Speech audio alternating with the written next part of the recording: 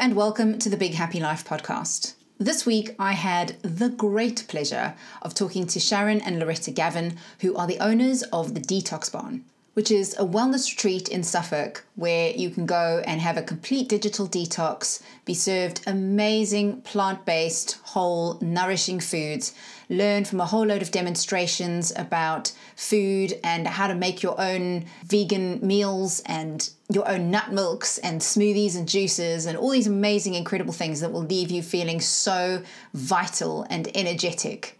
Which is perfect because there's also yoga and meditations and guided walks, talks on happiness, and even the opportunity to experience rapid transformational therapy. So they managed to get a lot of wellness into one weekend.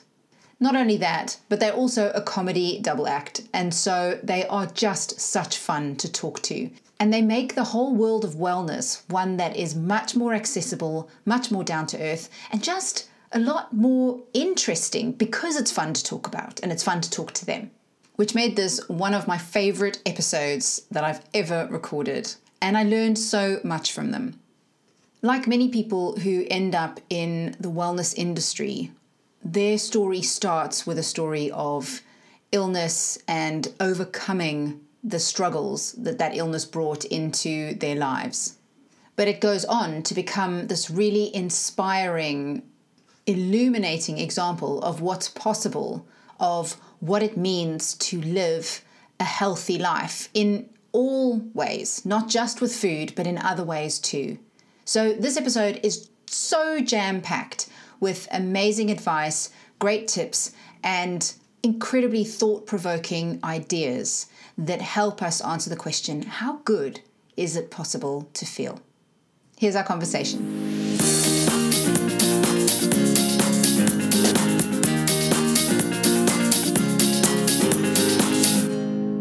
So as I say, I'm just going to dive in because we've worked together and I have 100 questions for you. But the basic gist, okay, so the reason that I wanted to talk to you is because, as you know, I'm a mindset coach. And so I've done a lot of inner work and a lot of understanding emotions and trying to help myself and my clients feel better. But one of the things that's still kind of bugging me is I still wake up some days with like no energy, kind of thinking, well, is this as good as it gets? And so I started looking in the kind of physical arena of thinking about health and wellness. So I really wanted to talk to you because that is your arena. So before I ask you all the questions about how good it's possible to feel and all of the stuff around that, I'd really love to know, first of all, a little bit about how you came to choose your path to wellness, how the things that you value became the things you value. Yeah, so it took a while, and it actually took quite a dramatic illness for me to really value health and wellness and know what it really is to feel good, having known what it really is to feel really bad. So in some ways it was a kind of easier path because I knew I definitely didn't want to be like that. But obviously I wouldn't wish what I went through on anyone. So you can get there without having to do what I did, which was to get extremely ill. So just to give you a little bit of background on that, about 9 years ago now, I was diagnosed with an autoimmune disease called dermatomyositis. And it's a muscle disease and skin. I had skin involvement as well. And basically I woke up one day, I was in a bit of a rubbish marriage. It was very stressful, very, very up and down, never quite knew where I was. And I woke up one day and I was covered head to toe in a really chronic skin rash. I was also 6 weeks pregnant. So it was a really weird time. I was really high from the pregnancy because I really wanted a child. But I also had this crazy rash and I was like, oh, I don't know what it is. You don't really worry that much, but it was really extreme. And I went to a dermatologist and she was like, you've got a cute eczema. And I was like, oh. You also had like really bizarre things on your... bizarre, like my fingernail ridges were sort of weirdly inflamed.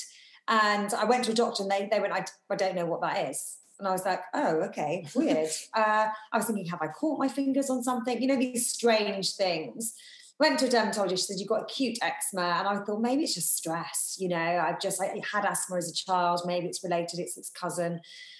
And then about 3 weeks after that, I started to notice my muscles, and I started to I remember going shopping with my mum and lifting something off to look at it and thinking, my arm hurts, like I can't lift this up, or what's going on? And then that progressed to, then I was like, you know, trying to cut something on my knife, and I was thinking, my arm really aches, why is it aching? Anyway, cut a long story short, slowly but surely after that, quite rapidly actually, about 3 weeks later, I could barely move, and I couldn't lift my arms. I could barely get up. I couldn't walk. I couldn't even hold a toothbrush.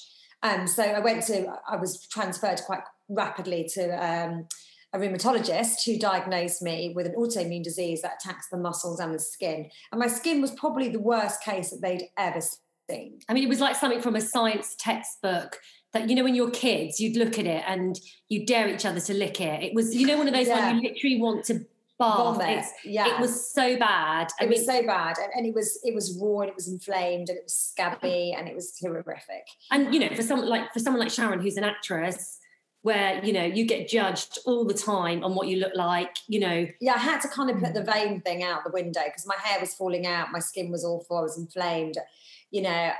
But anyway, they put me on some steroids, and they waited until I was 20 weeks pregnant, and they put me on immune suppression drugs. That suppresses your immune system within an inch of its life. So it's just about functioning, but it's stopping the body attacking me. But obviously it's very dangerous because you're suppressing your immune system. But it's a dance, really, that the doctors try and manage. And it got me a bit better. I would say it got me like 50% better. I could sort of finally start to dress myself again. I could walk very slowly. I had my baby safely. And then after my son came along, I still wasn't really that better. And I was just a bit like, I don't want to be this sort of shit mum, really, you know, that kind of can barely lift. I couldn't actually lift my child. I remember when I first got an au pair, I couldn't lift him to change his nappy or put him in a car seat. And I remember once going to a doctor's, I had a doctor's appointment, and I desperately wanted to start doing things. I wanted to start doing things on my own. It's very claustrophobic. Sorry, I'm so upset talking about this now. It's such a long time ago, but it feels like yesterday sometimes. And I remember going to the doctors, and it was just a checkup for him. And I remember putting him in the car seat and then thinking, I can't get this belt on, you know, I can't lift his bum up to kind of without cutting his flesh. And I remember just asking a passerby, I mean, I must have been like a mad woman. I just said, look, I'm really sorry, but I've got a muscle disease and I can't lift my child. Could you just come and lift him up while I put the belt in? Which they did, you know.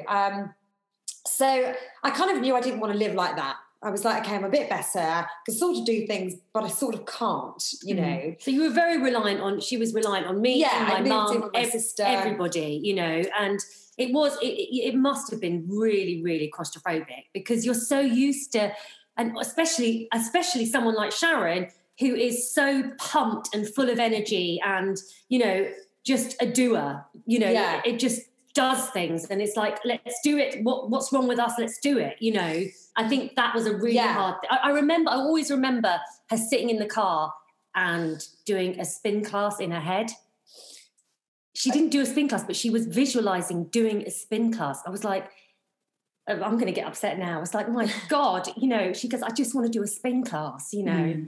And I also read a lot about that mind-body connection, and kind of, you know, I started to research how I could get a bit better because I didn't want to live like the way I was living, and I didn't want my son to remember me as this sort of sick person, you know, because he was very young when I was very sick, you know, the first few years of his life.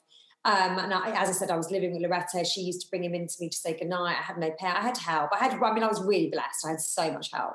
And I couldn't have done it without it. And people out there that have what I had or similar things without help, I don't know how they survived, because that was the only thing that really got me through. I mean, basically my sister was my carer. I mean, you know. So I then started to look at other ways. And so I went to the doctors and I was like, what can I do? I'm a bit better, but I'm not all that well. I'm not how I used to be. I can't run. I can't do the things I love. What can I do? And they were like, you just need to change your expectations of who you are now. You know, this is it. This is like we talk a lot in COVID times about the new normal. Yeah. They use that phrase to Sharon all the time. They were like, you need to, she did have to get used to a new normal, but it's whether you wanted to live that new normal for the rest of your life, you know. Yeah. So I was like, and I was also like, I've got to be careful not to start seeing myself as a sick person, or, you know, my relationship to my sickness and how much control I have, or, you know, or control I don't have, and, you know, what brought on the sickness. I started to look at it all, and, you know, maybe it was a cry for help. I was in a really stressful marriage. Maybe I somehow forced this on myself. I don't know. I started to really question it all. So anyway, I then started to look at people that got better, people, because I was on those forums that people had diseases like mine, and it was just terrifying. It was just like one story after the other story after the story. It was almost like a sick off, you know, who is the sickest? I mean, you know, bless them. And I was part of it as well. I don't mean that in a judgmental way, but it's all you hear is about how bad everybody is, you know, and it wasn't helping me, you know. It was scaring you. Yeah, it was scaring me. So I started to, because, you know, my disease, I had it bad, but it can get worse. It can start affecting internal organs. It can start affecting your throat. You can't swallow. I mean, it can get really bad and it can kill you. So I was just like, I need to start. I can't look at this anymore. So I basically researched people with severe autoimmune disease like mine, like lupus, dermatomyositis, MS. And I found loads of people that got better. And then I looked at what they did, and they had correlating factors. They basically sort of took responsibility for how they were going to react to their disease. Not responsibility for I've caused this, but more, where's my power? Where does it lie? How can I affect change? They changed their diet and lifestyle dramatically. Most of the ones that I looked at gave up processed sugars, gave up processed foods, became plant-based, lots of raw juicing, raw food and lots of juicing, gave up alcohol. And, you know, when I first looked at the list, I remember first thinking, you know, if all the medicines in the world can't get me better, can only sort of suppress my disease, how is eating a bit of lettuce going to do this? This ain't going to cut it, you know. And I also was a bit depressed looking at the list, because I was like, I'm not sure I want to do all this. You know, I love my glass of wine, you know, I love seafood, you know, I didn't want to become plant-based. I was a bit like, maybe I'll just take the drugs, you know what I mean? And take my rather than becoming like a really boring teetotal vegan. That was my idea of a nightmare. But I always had this little voice in my head of like, what if it worked? And I couldn't be bothered to give it a go. I mean, how shit is that? You know, what if it works? So I kind of dragged Loretta in with me. Yeah, so I said, if we're going to do it, let's do this like brilliantly. You know, let's make the most amazing plant-based food. I did loads of research, and I fell in love with cooking and eating in a really good way. I retrained as an actual vegan chef, and what I found was that I felt happier, you know, and I always say that me and Sharon have turned into this sort of people that I used to despise. You know, I'd be like, oh, don't drink, eat plant-based. And I just thought, well, they're too happy. What's wrong with them? It's weird. Or if you can't enjoy things in moderation, what's the point of living? All that type of thing. So it gave me more energy, more creativity, and actually I became happier. And I really noticed that. And I noticed it was easier to be happier, and I didn't have to work so hard. I mean, I don't bounce out of the bed every day and go, you know, but I use a lot of tools, and I use a lot of, you were talking right at the beginning about physical things I use, and it absolutely 100% has a massive impact on my happiness. And you know, it's not every day. And going back to your question, how good can you feel? As Loretta says, not every day do we jump out of bed and go, well, hey, let's tackle the day. And we lose our shit, and we're normal. And sometimes I feel a bit fed up. I'm like, oh yeah, a bit like you were saying, Natalie. Like sometimes I have these glimpses of like, is this good? Is this it? Sort of school run, come back, a few emails. Is this it? Is this as fun as it gets? You know, but that's actually quite rare. I've got to say, most of the day I feel pretty good because I sleep really well. I exercise first thing in the morning. I get lots of light. I eat really well. And that is giving myself a fighting chance of having a really, really good day. But I do occasionally have those little glimmers of what's life really all about, and how much am I enjoying this? You know, and you know, especially like with kids, like a lot of the time it's amazing, but some of those days where it's not, and then I go, how much do I enjoy being a mum? I always see myself as this really creative, fun mum, but maybe I'm not. You know what I mean? Maybe I'm slightly impatient and quite irritable.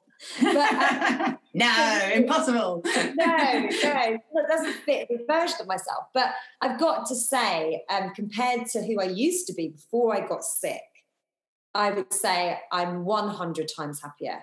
You know, and it's not just the external situation of being in an unhappy marriage, just like skip that bit, even before that, you know, striving, writing lots of comedy, doing lots of Edinburghs, 100 miles an hour, drinking way too much. You know, I didn't feel good. I always felt a bit like, oh, I should be getting more, or I should have got more, or I should have been cast in that, or our sitcom should have been commissioned. And I had a much more negative spin on the world. And that spin was just because I didn't have in place what I have in place now, which is good sleeping, loads of exercise, loads of light, loads of walking, mindfulness, enjoying the day, being present, all that stuff that makes my life a lot better. Yeah. You've just, while you were talking, I had so many questions pop into my head. First of all, thank you for sharing that story, because it does, when you go into the whole thing and you kind of relive it, it does bring it all back, even though it was a long time ago. Yeah. But one of the things you've just said there, it was a bit of a light bulb moment for me, because I started thinking about how my life was as well, that pace and that running for, striving for the next thing, the better thing, be the best, have the most, get the thing. And something about, you see, when I first asked to talk to you, I was going to talk about veganism specifically and the food part of it. But what you've just described is a slowing down of life, so that some of the things that you end up doing are space related. They're about creating space in your life. And perhaps for this type of lifestyle, you automatically have to create space, which leads you to have to let go of some of the striving stuff. I also think, Natalie, it's that thing that we've all been culturally brainwashed, thinking that to achieve more, you need to do more. Unless you work really, really hard, you know, unless you really struggle, then it's not worth it. And I actually think sometimes the reverse is true. That kind of sense of relaxation, that prioritizing that evening walk, that is the kind of thing that influences real creativity, real brain power, real focus.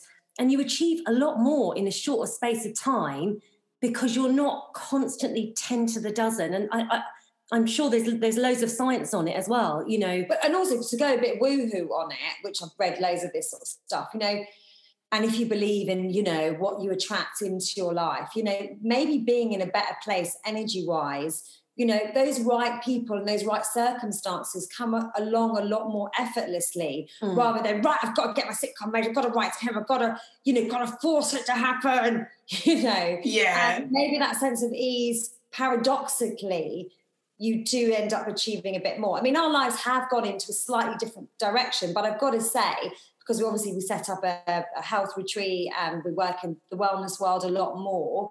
But I've got to say, it's been effortless. The doors have opened effortlessly. Our business has done so successfully, effortlessly, you know. And maybe that's just, it's a different industry than kind of comedy writing and performing, but maybe it's my relationship to it as well. Yeah, I definitely think there's something to that. And there was something you said about when you were on those websites and you were looking at the stories that people were sharing. And, you know, there's something we look at in sort of psychological circles when we're looking at motivation. We call it towards motivation or away from motivation. And often people, if they're experiencing something difficult, like for me, it was my emotions around parenting and just feeling so overwhelmed and so useless, that I created my own site. I called it Trigger Mommy because I was just triggered by my emotions all the time. Yeah. And these sites also play on that, is the you know, I want to get away from that thing. I want to get away from the illness. I want to get away from the emotional turmoil. But in doing that, we focus on it and we kind of grow it in our minds. So it becomes this increasingly large monster. And that was why I changed. So I shut down Trigger Mommy and I opened Big Happy Life, because that was the case of going, what I'm aiming at is I want the big life with everything in it, but I also want to feel happy, not torn apart and stressed all the time and like I'm too small and too incapable of running this big life that I somehow have managed to find myself in the middle of. And you did exactly the same thing, that you went, no, hang on, how do I actually want to live? And then almost did this like 180 turn towards it. Yeah. And everything shifted as a result. Well, it's paradoxical because I had to do that shift to heal a physical illness. But what I actually also did at the same time was create a really balanced, well-lived life. Because the physical, and the physical and the mental and all of that is totally related. It's interesting because a lot of our girlfriends or friends of friends, they might turn around and say, well, you could have gone into a mission anyway, and this would have all been wasted. What waste? You could be eating like KFC with us and getting absolutely hammered. No, they don't say it quite like that. But there's that kind of context, you know. And you kind of go, no, I wasn't sick. And actually, what it did for me was it just created more energy, and that isn't a waste. And even if I got sick now, I would never think, oh, it's all been wasted, I got sick. I could have been getting pissed for 10 years. I've woken I've woken up every day with better energy, feeling happier, being a better role model for my daughter. How is that a waste, I also think as well, the first thing we did was give up alcohol. And I kind of go on about it a little bit at the retreats, but it was the best thing I've ever done with my life. Same. Give it up, and I wish I'd done it earlier, but maybe it takes us a while to get there, but that was a very destructive force in my life that I didn't quite realise to what extent. I mean, and I wasn't an alcoholic, but I was a regular drinker, sort of a couple of glasses of wine most evenings before the pregnancy sort of changed it all. But definitely in my 20s, in my 30s, up to sort of 36 before I got pregnant and get sick, I was a couple of glasses of wine most evenings. Just at the weekends. Yeah. And that's actually a lot to drink. Yeah, likewise. I mean, I was the same. And it would be the thing I would look forward to. Yeah, me too. But what was really interesting on the drinking front, so I've got so many things I want to tell you. First of all, the first person I think who I spent any great amount of time with was actually you, Loretta, when you weren't drinking, and we used to go and do the work together when we were working on the various contracts. And we'd be sitting at dinner and Loretta would be going, no, I don't drink, I'm going to have whatever soft drink. And I'd be thinking, oh God, I'm such a loser. And that, I think, when you were talking about girlfriends and friends of friends saying what they say, I think there's a little bit, like I always wanted you to go, screw it, I'm just going to have a glass of wine. Yeah. Because I would have felt so much better. Yeah. Because I knew already at that stage that something wasn't quite right and that I was overly reliant because it wasn't a choice. It was a reflex. I feel like something's wrong if I don't have a glass of wine. Yeah. And even though I wasn't, excessively drinking, I wasn't drunk, going without felt problematic to me. So that was difficult. Well, actually, interestingly, I felt very similar. I always had this thing. I remember thinking, I can't wait to get pregnant because then I'll have to stop drinking. And I just thought that is really wrong. But I remember thinking that, if I'm being really honest. The only thing that will stop me. But if I ever, when I was a drinker, when I met people that had done it, as well as they weren't too evangelical about it or a bit kind of, worthy, and actually, psychologically, you learn as a non-drinker how to pitch it to people because it can be a bit of annoying. It can be annoying or and conceited, or I don't know, or smug. You feel like you're looking down at people because they do drink, which I never do. Even with being plant-based. For us, it's never about making people plant-based or making people vegan. It's about making people more healthy and eating better. And there's lots of really, really unhealthy vegans. But what I wanted to say was that, I remember meeting people that had given up and I had the opposite reaction. I'd be like, I'd just be for me, they were like Jesus. I'd be like, how did you do it? What do you do? And you do it every day and you never drink. You never, oh my God. Well, and then I'd be obsessed with them because I wanted to do it. And I just found it extraordinary that anyone could live their lives and and enjoy it, and not have that bottle of champagne when they're getting ready, or, you know, all the things that we psychologically attach to drinking. Yeah. The treat, the celebration, the commiseration. Yeah. There's nothing that it's not an occasion for. That's what we've been brought up with, to celebrate, to commiserate, to relax, to unwind, to be social. All these messages attached to drinking. You know, it's probably one of the hardest things to give up, because we are literally brainwashed to believe that that glass of champagne equals a great bloody time and a great life and a great life. And, and you know, and I was listening to Andy Ramage the other day, who does 1 Year No Beer, and he was saying he does a daily Instagram live, and sometimes I switch into him because I think he's a great talker, but he was saying just because, you know, 80% of the population do it doesn't make it right. You're in that 20% that don't, and it's quite hard. But because the enormity of the population that do, you really do feel like an outlier. But just because so many people do it, doesn't mean that it's right. It doesn't mean it's the right thing to do. It's not the right thing to do. Even on, like, I think there's data out there, like even 1 glass of wine a night increases your risk of breast cancer by quite a dramatic effect. Yeah. You know, it will be seen in as bad as smoking in time to come. But they kind of, obviously the alcohol industries don't want this to really be that widespread. No. And I mean, I don't know a lot of that information about what it does physically. But what I do know is one of the things that for me made a big difference was when I was drinking, I was a 5 o'clock is wine time type drinker.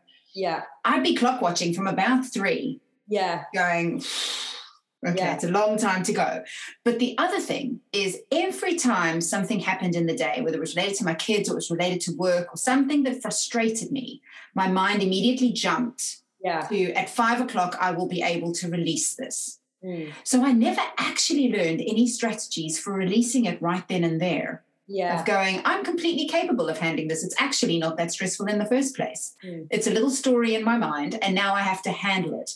And so what ended up changing when I gave up alcohol, I had to face my kids' kind of upsets in a different way. The tantrums you face either way, whether you're going to have a drink at 5 o'clock or not, you got to go in head first. But like all the little niggles that we have as parents along the way, when your brain is jumping 2 or 3 hours to the wine, you don't handle the niggle the same way. You don't use it as a connection opportunity. Same with work, same with anything. And that's been a huge change. Yeah, I found as well, like when I'm triggered, you know, and sometimes I get so wound up. And actually, I slightly did it this morning. I was slightly triggered, and I actually went for a coffee. I had an extra coffee because I was like, I just need to have, you know what I mean? But what I tend to do now is when I'm triggered, or especially if I'm upset or I can feel it rising, is I just go walking. And then after the walk, I will be fine. Actually, I was listening to, you probably know who he is, the guy that wrote Flow. The Csikszentmihalyi, the psychological view of flow, or different? Yeah. So he's written a book. He's got a book called Flow, and about when we get into that zone and how to get into that zone. But I was listening to him last night, and he was saying about stress and stress management, and was saying the worst thing you can actually do for stress when, or you know, you're feeling near burnout, is to have a glass of wine and watch telly. They are the 2 worst things you can do for your brain. And the best thing you can do is what you just said, is to go for a walk. That will really de-stress you. It just starts, the stress levels just start the longer that you walk. You know, I did it at the weekend. You know, Carter's been particularly challenging. And I was like, I can't deal with his behaviour right now. He's in front of lots of kids. I'm rising, you know, and I just could feel myself get upset. And I was like, I just need to get away. And I just went walking for 25 minutes. And just left her child alone. With the oven. Loretta was there, happily. And I just went, you can't always do that, obviously, if you're looking after kids. But I could, so I did. And it really does help. Yeah, and there's a podcast called Feel Better, Live More. Dr. Rangan Chatterjee. One of his guests has written a book about walking, I think I listened to this. It's good, isn't it? Interview about it, yeah, and the walking for older people and what it does, and well, he was saying basically walking for anybody. So he was saying there is no group, no situation, and no study they have ever done with anybody anywhere where walking hasn't led to them feeling better. Yeah, I know. It's just that simple. He's like, it's just and especially in nature, if you can walk in nature, I think that's rather than the A406. Yeah. I know. My husband does, because I go out in the mornings, but I tend to be listening to something. I like to listen to audiobooks or podcasts or whatever. And only if the sun is shining or I actually am actively trying to energize myself do I look up. Otherwise, I'm kind of looking at the pavement. So I just leave the house and walk. But for him, he really needs to be in kind of open space in nature. So he will drive to a place where he can walk in open space. But do you think it really matters one way or the other, or just walk? I don't think it matters. I think your walk is enhanced if you're in somewhere beautiful. Like, we were actually just thinking about driving to my mum's where there is a really beautiful walk. So I think it's enhanced, but I don't think it's necessary. Yeah. I do think, especially if you have, like, I recorded a video about this, the light hitting your eyes, and it helps. It just helps calm. It helps all the balance of hormones and everything to work the way it's supposed to. So you potentially could sleep better that night. All of those things can make a difference. But when you're kind of wandering around between some semi-attached houses, you don't tend to look up at the sky. It's not quite as dramatic of the effect, I don't think. No. But it's still, you do whatever you can do. Yeah. And there's something about barefoot as well. That's supposed to make a difference. I've not done it. I have seen a guy in the park do this, haven't we? It's really strange, because I remember when I met him. He runs with bare feet. Yeah, he runs in bare feet. And it's really weird how your brain works, because I just looked at him and I looked at him top half and it was completely normal. And I seen his bare feet and I went, lunatic. Lunatic. And that's what I thought. And it's really weird. It's so judgmental. And then we found his shoes. And then I seen his trainers under the chair. And all of a sudden I went, he's not a lunatic, he's just doing barefoot running.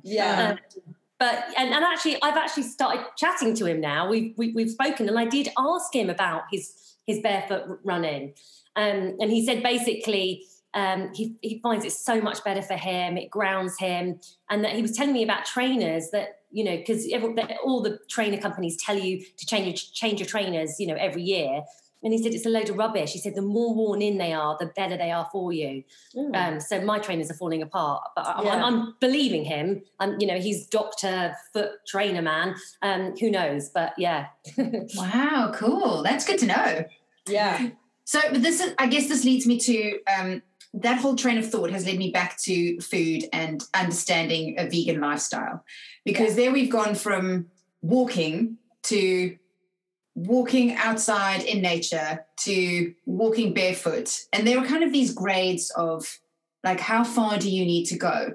And this is one of the things I think a lot of us struggle with healthy lifestyle choices, is you hear something that sounds basic, and then someone else goes, actually, for that to work, you need to do this. And then someone else goes, So now we've got, okay, veganism, if you're going to eat a plant-based diet, that's going to do wonders for you. But then it turns out actually you need to have organic produce, or that has to be locally grown. It needs to have been picked 17 seconds ago and you need to get it in your mouth. Otherwise, it's not going to do anything for you. So, like, can you help me understand what, if somebody wanted to consider a plant-based diet, where do they start and what can they expect the experience to be like in terms of wellness and feeling better? Well, can I just say that our philosophy, as I've said, is not about making people being plant-based. And it's not for everyone. We're not vegans in that kind of respect of we wear leather shoes. We sometimes have a bit of bacon. No, we are plant-based, and we don't really use that term. Okay. It's an American term, but we basically a whole food plant-based diet. There's a lot of veganism out there, and it's full of processed food, and it's no healthier than eating meat. There are thousands of chemicals on the packaging. If you can't read them, then they're obviously not good. So we're about eating as many fruit and vegetables as you can, whole foods, and as simple as possible. And it's about, doesn't mean that it can't be delicious. No. So from our point of view, it's getting more of that in your life, in whatever way you can, because it's not easy. People are busy, and sometimes it is difficult, cooking from scratch every night. So it's about telling people to prioritize their health in a way. So, and to be conscious about what they're eating. We're very unconscious. We just go in, I'm hungry, I need to eat. So... And understand that actually by feeding yourself really well, the result of that is that you will have more energy. You'll be able to solve your problems in a better, more positive, more productive way.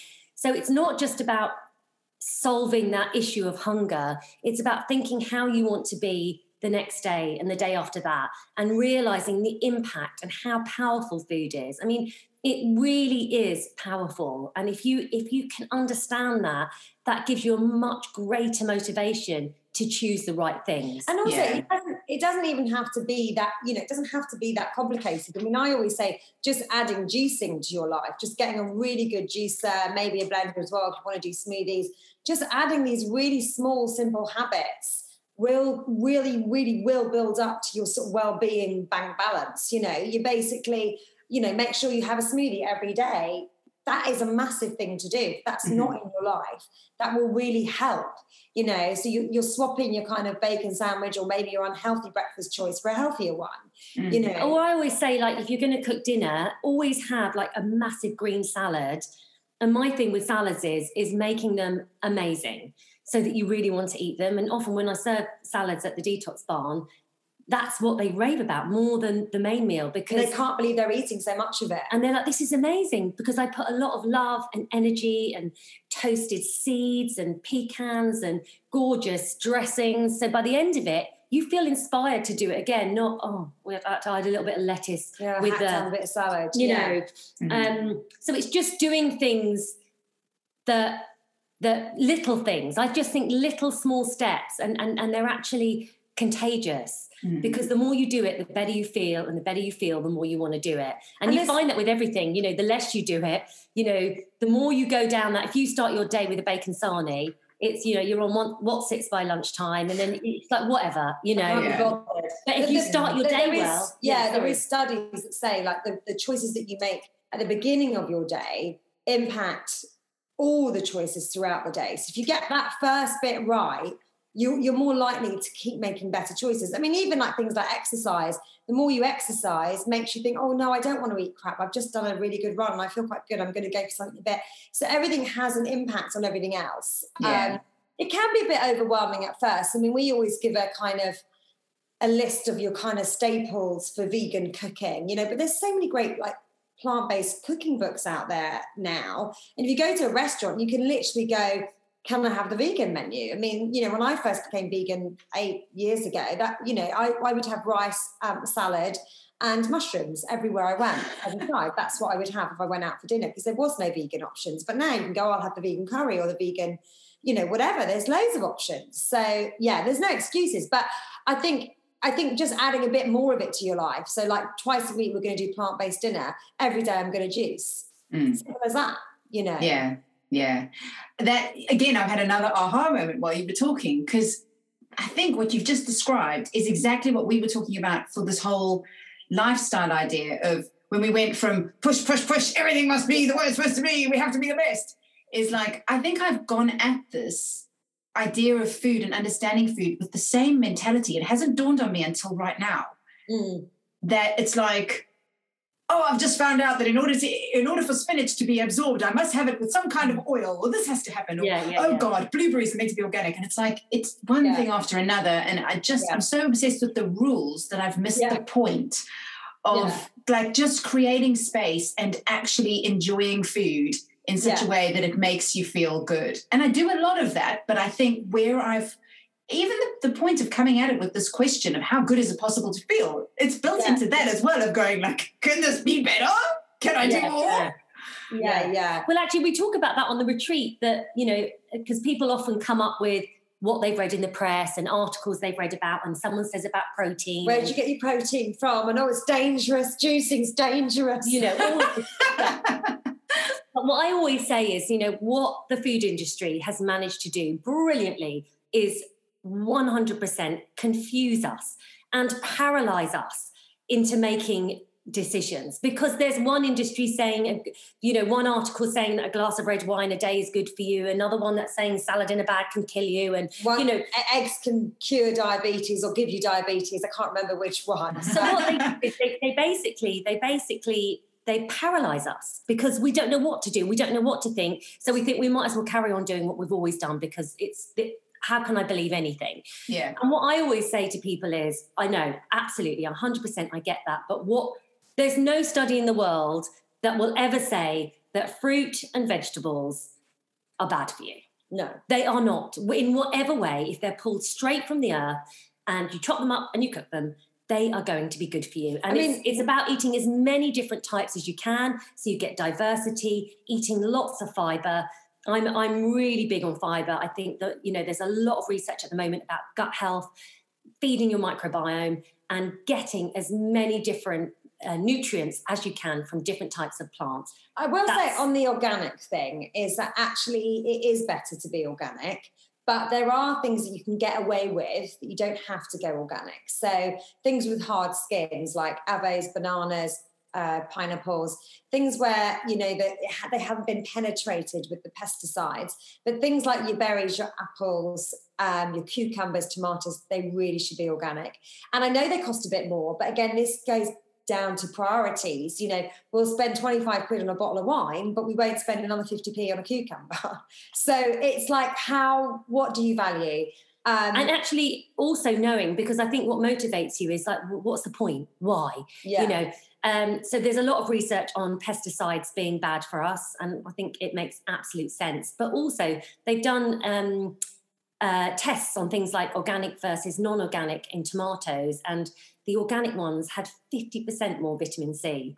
So it's not just about, I'm being organic, it's about actually they're more nutritious and they're less likely to damage you because of the amount of pesticides and antibiotics they use in order to make them look like those beautiful, large, super brilliant leeks or whatever, Yeah, so I would go organic for the majority, apart from anything with a hard skin where you can get away with it. We don't get organic avocados. Oh no, darling, we don't. No, we don't, darling. No, it's so crazy. Organic bananas.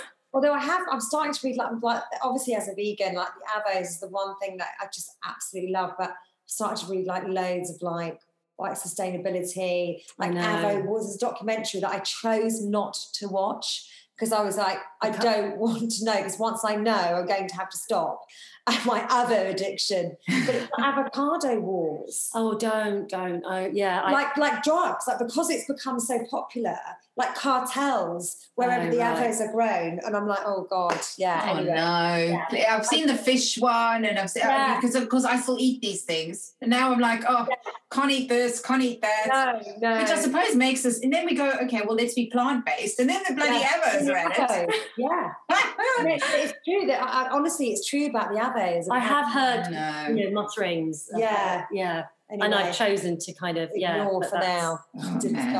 Yeah. So almond milk is another one. Almonds, yeah. Oh, that's actually reminded me of another question I wanted to ask you. And this is again like the organic thing.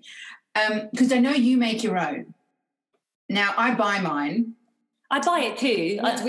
Yeah. Oh, okay. So that was what I wanted to ask. Again, is it one of those things of going, oh, actually, if you're buying it, then there's no point because it's total trash and you may as well give up. No, it's fine. I buy it because, there are better makes than others. Like Plenish is a really good make. Okay. Reed Health is a good make. It's just looking at the ingredients, because some of them do have, when you see kind of citric acid and all those sort of different stabilizers and stuff. I mean, you avoid those. I mean, if it's literally got like the Reed Health has got like almonds, they haven't got much almonds. It's like 1% or something.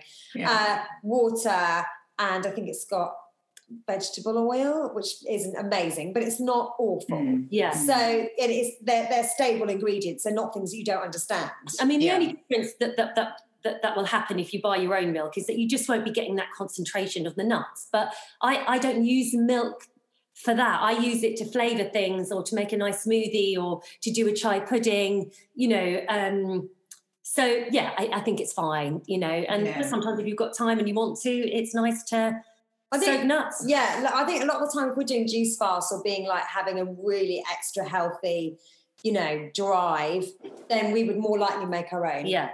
Yeah. Oh, I'm using up a lot of your time. Have you got time for one more question about that? Don't worry. Because this is something that I've been really curious about. I've seen your Instagram feed, and of course, you eat a plant-based diet. You're eating really healthily. You've already cut processed sugars and processed carbohydrates. You basically cut all processed foods out. Yeah. So, how come you still juice? Because you're already at that really healthy level, right? Yeah, because juicing maintains your health and your vitality. If I'm tired, I'll just go and have a cucumber shot. You know, I'll just juice a whole cucumber. Juicing is kind of a non-negotiable for me. It's something that's in my life every single day. And at the moment, we're doing sort of a bit of a juice fast. We're sort of going on to sort of eating raw. I just do it as a bit of a reset, because even me and Loretta, who are, you know, the healthy gurus, we lapse too. Where we go, I sort of had a bit too many vegan cakes. We did a vegan market a couple of weeks ago, and there were so many amazing stalls. Vegan stuff. I got overexcited. And we bought 2 vegan sausage rolls, and they weren't even nice. They weren't even nice, but awful afterwards. So, you know, it's about resetting and going, do you know what? I haven't been on my game 100%. You know, I've been in a coffee shop and there's been a vegan cake and I've gone, oh, okay. And I haven't looked at the ingredients and I've just kind of had it. So we lapse as well. But our version of lapsing compared to most people's is probably like, you know, but even so, I have to reset. I have to go, come on, you're not on your game. You can't be preaching to everyone about healthy living and then eating sausage rolls at a vegan market secretly. So what is the difference? So for you, when you say, you know, we've kind of lapsed, what does that feel like in your body or in terms of well-being? It's subtle. It's not like it would be like if I sort of hit the bottle and started, you know, eating loads of processed foods. But I suppose it's not feeling as good. Yeah, you don't feel as good. You know, I mean, you know, it doesn't make that much difference. But you know, sometimes after we run a retreat, I've cooked for everyone for 3 days solid. And we get back and we order a takeout from Wagamama's. It's got an amazing vegan menu. So I let myself have that. You know, we're not, you know, and I just never feel that great afterwards. Yeah. If I'm being really honest, I enjoy it. Yeah. But it reminds me, I kind of go, I don't feel as... Whereas when I eat my food, I do feel really good and I feel energized and I don't have that slump. And also, if you're eating raw, so it's again about how good can you feel. So sometimes when we've been like in particularly busy times of our lives, I've either done a juice fast into it and then I've gone raw. Now I can literally, like at the weekend, because I've been on a juice fast and we took all the kids away for the weekend. Carter is really bad at winding down and going to sleep when there's too much excitement. So he couldn't get to sleep till midnight. He then woke up at 4, wired, and going, can I go back and see my friends? Can I, you know? And I was like, oh, Jesus Christ, this is a nightmare, you know? And he woke up at 6. I got a couple of hours. But because I was on a juice fast and I'm going on to raw now, I could basically operate with like 3-4 hours sleep and I was absolutely fine.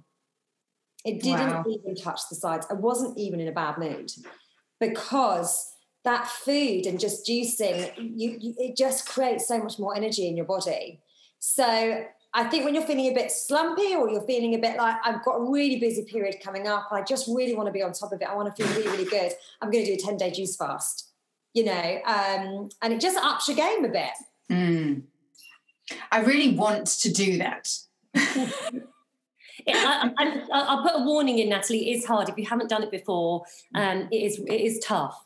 But you have to give it 3 or 4 days to get through the tough bit.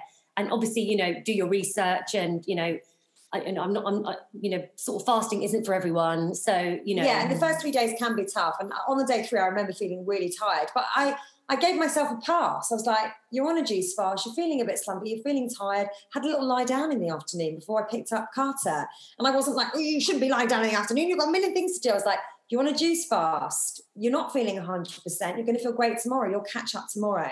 Yeah. My mindset is Catholic guilt. Yeah. So it's good to start on the weekend. That's my point. So maybe start on a Thursday night. By Sunday, you'll be feeling a bit rubbish. You can give yourself a bit of a pass at Sunday. Don't do much. And then Monday, you'll be flying. Yeah. I've done a couple, but yeah, I think because for me, food still has an emotional root. It does for me as well, yeah. I find myself getting very... Yeah. But you will be anyway, because your sugar levels will be dropping. You know, it will affect your mood, especially for the first few days. So you will feel irritable. You just like, usually you've released now with a nice dinner to look forward to, because you realise how much you're emotionally connected to food. So, you know, I was a bit like, we're going to take the kids away to Suffolk. We're going to be cooking for them all weekend, and we're going to be, you know, hosting them. That's going to be quite hard work. And we've got no reward. We've got no like dinner to look forward to in the evening. This is going to be awful. But it wasn't, you know. And my reward was I watched Time, you know, the series that was out on BBC, which was, you know, it was a masterpiece. And I watched, that's what we did in the evening. So you just replaced it. Or I'll give myself a reward. I'll go, after 5 days, I'm going to treat myself to a really lovely massage. Yeah. And I'm going to buy like some really nice Epsom bath salts. And in the evening, I'm going to put a candle on and I'm going to do these salts. And so you just put little triggers in, little rewards that just so you've got something. So that's replacing the food, you know. Yeah. And I think it's the same. I mean, we've already just described that that's what we all went through when we took alcohol out. Yeah. It's exactly the same thing, isn't it? That you have to let go of the things, because you're constantly throwing your attention into the future of like the meal that's going to make you feel better so you can get through this. Whereas you just kind of create space, be present. And then when the time comes where you have a chance to just have a little bit of downtime, you do something other than eat and make it something that really feels rewarding to you. Yeah, it's interesting because I listen a lot to Lee Mank on I Can't Believe It's Not Buddha, and he's given up alcohol as well. And he was saying, sometimes I watch other people sort of drink in a beer garden and, you know, and he sort of said, I wish I could be them. I wish I didn't care. I wish I didn't have this consciousness that it's not the right thing to do for me. Like, I wish I could just... Oh, it's that naivety. Yeah. Of like going, they're just having a good time. Like, life's too short. But again, you have to keep reminding yourself, life is too short. You know, that may be fun, whatever, in that moment. But you know the impact, you know. And it's kind of having that consciousness. And food is a bit like that as well, kind of having blowouts. You know, it might feel good in the moment, but you're going to feel a bit crap later. And also, I think with food, Sharon and I, you know, we cook amazing food. Yeah, and so there's no compromise. There is no compromise, and people come to the barn and they're like, "Oh, if you could come and cook for me like this, I would be a vegan." Yeah, so it's not like what we have replaced our food with is boring and miserable. It's actually nutritious and gorgeous. It's only when we're on juice fast that we're like, I've nothing to look forward to. But you can look forward to really good energy and good night's sleep. It's a tough one, juicing. It is a tough one. Yeah, I think you have to kind of work up to that. I suppose if you've done a few of the other things, then the juice fast becomes the next thing you feel you need to do. Absolutely. And it's good to challenge yourself. It's really good. We're on autopilot all the time. You know, it's really good to shake it up a bit and challenge yourself and go, okay, this is a bit tough. Okay. I'm doing something new, you know. Yeah. And realizing that you can get through the discomfort and it's actually okay.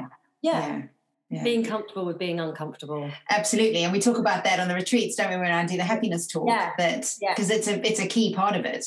So, and yet I shy away from a juice fast. So there we go. So before we go, when you have your retreats, I would imagine that there are pieces of advice or tips that you offer people who want to just kind of take that first step on their own now that they've been exposed to some of the information and the lovely food and all the things that you've shared with them. What would you say is the best piece of advice that you would leave people with, or even the best pieces of advice that you leave people with that help them get started? Well, we always encourage people to do things, whatever they want to do little and often. If you want to make a lasting change. And we talk about habits and how when you first start changing, it feels very uncomfortable. And then after a while, it becomes more tolerable. And then eventually the stage that you really want to get to is when you go, I can't live without this. But you have to go through those stages, which are quite uncomfortable, as we were just saying, in order to get there. So we always say, little and often, or and work it into your routine. So, you know, don't make life difficult for yourself, make it easy. So if you want to exercise more, walk your kids to school or run back, or, you know, little things that you can work into your lives, but make it easy to work it into your life. Yeah, I think that's key. And we do give them a challenge, like a 30-day challenge, to stick to one new habit that they want to achieve in their life for 30 days, to try and implement it into their lives. I mean, yeah, I'd say that. And for me personally, I don't talk about it that much because I don't like to preach about it. But if someone said to me, what would be your greatest piece of advice to do with health? I would say give up alcohol. That would be my number one. Mm-hmm. But it's the least favourite. It's the least favourite. It's not popular. And I have to be careful not to preach about it. But that is my one piece of advice, because that kind of changes everything.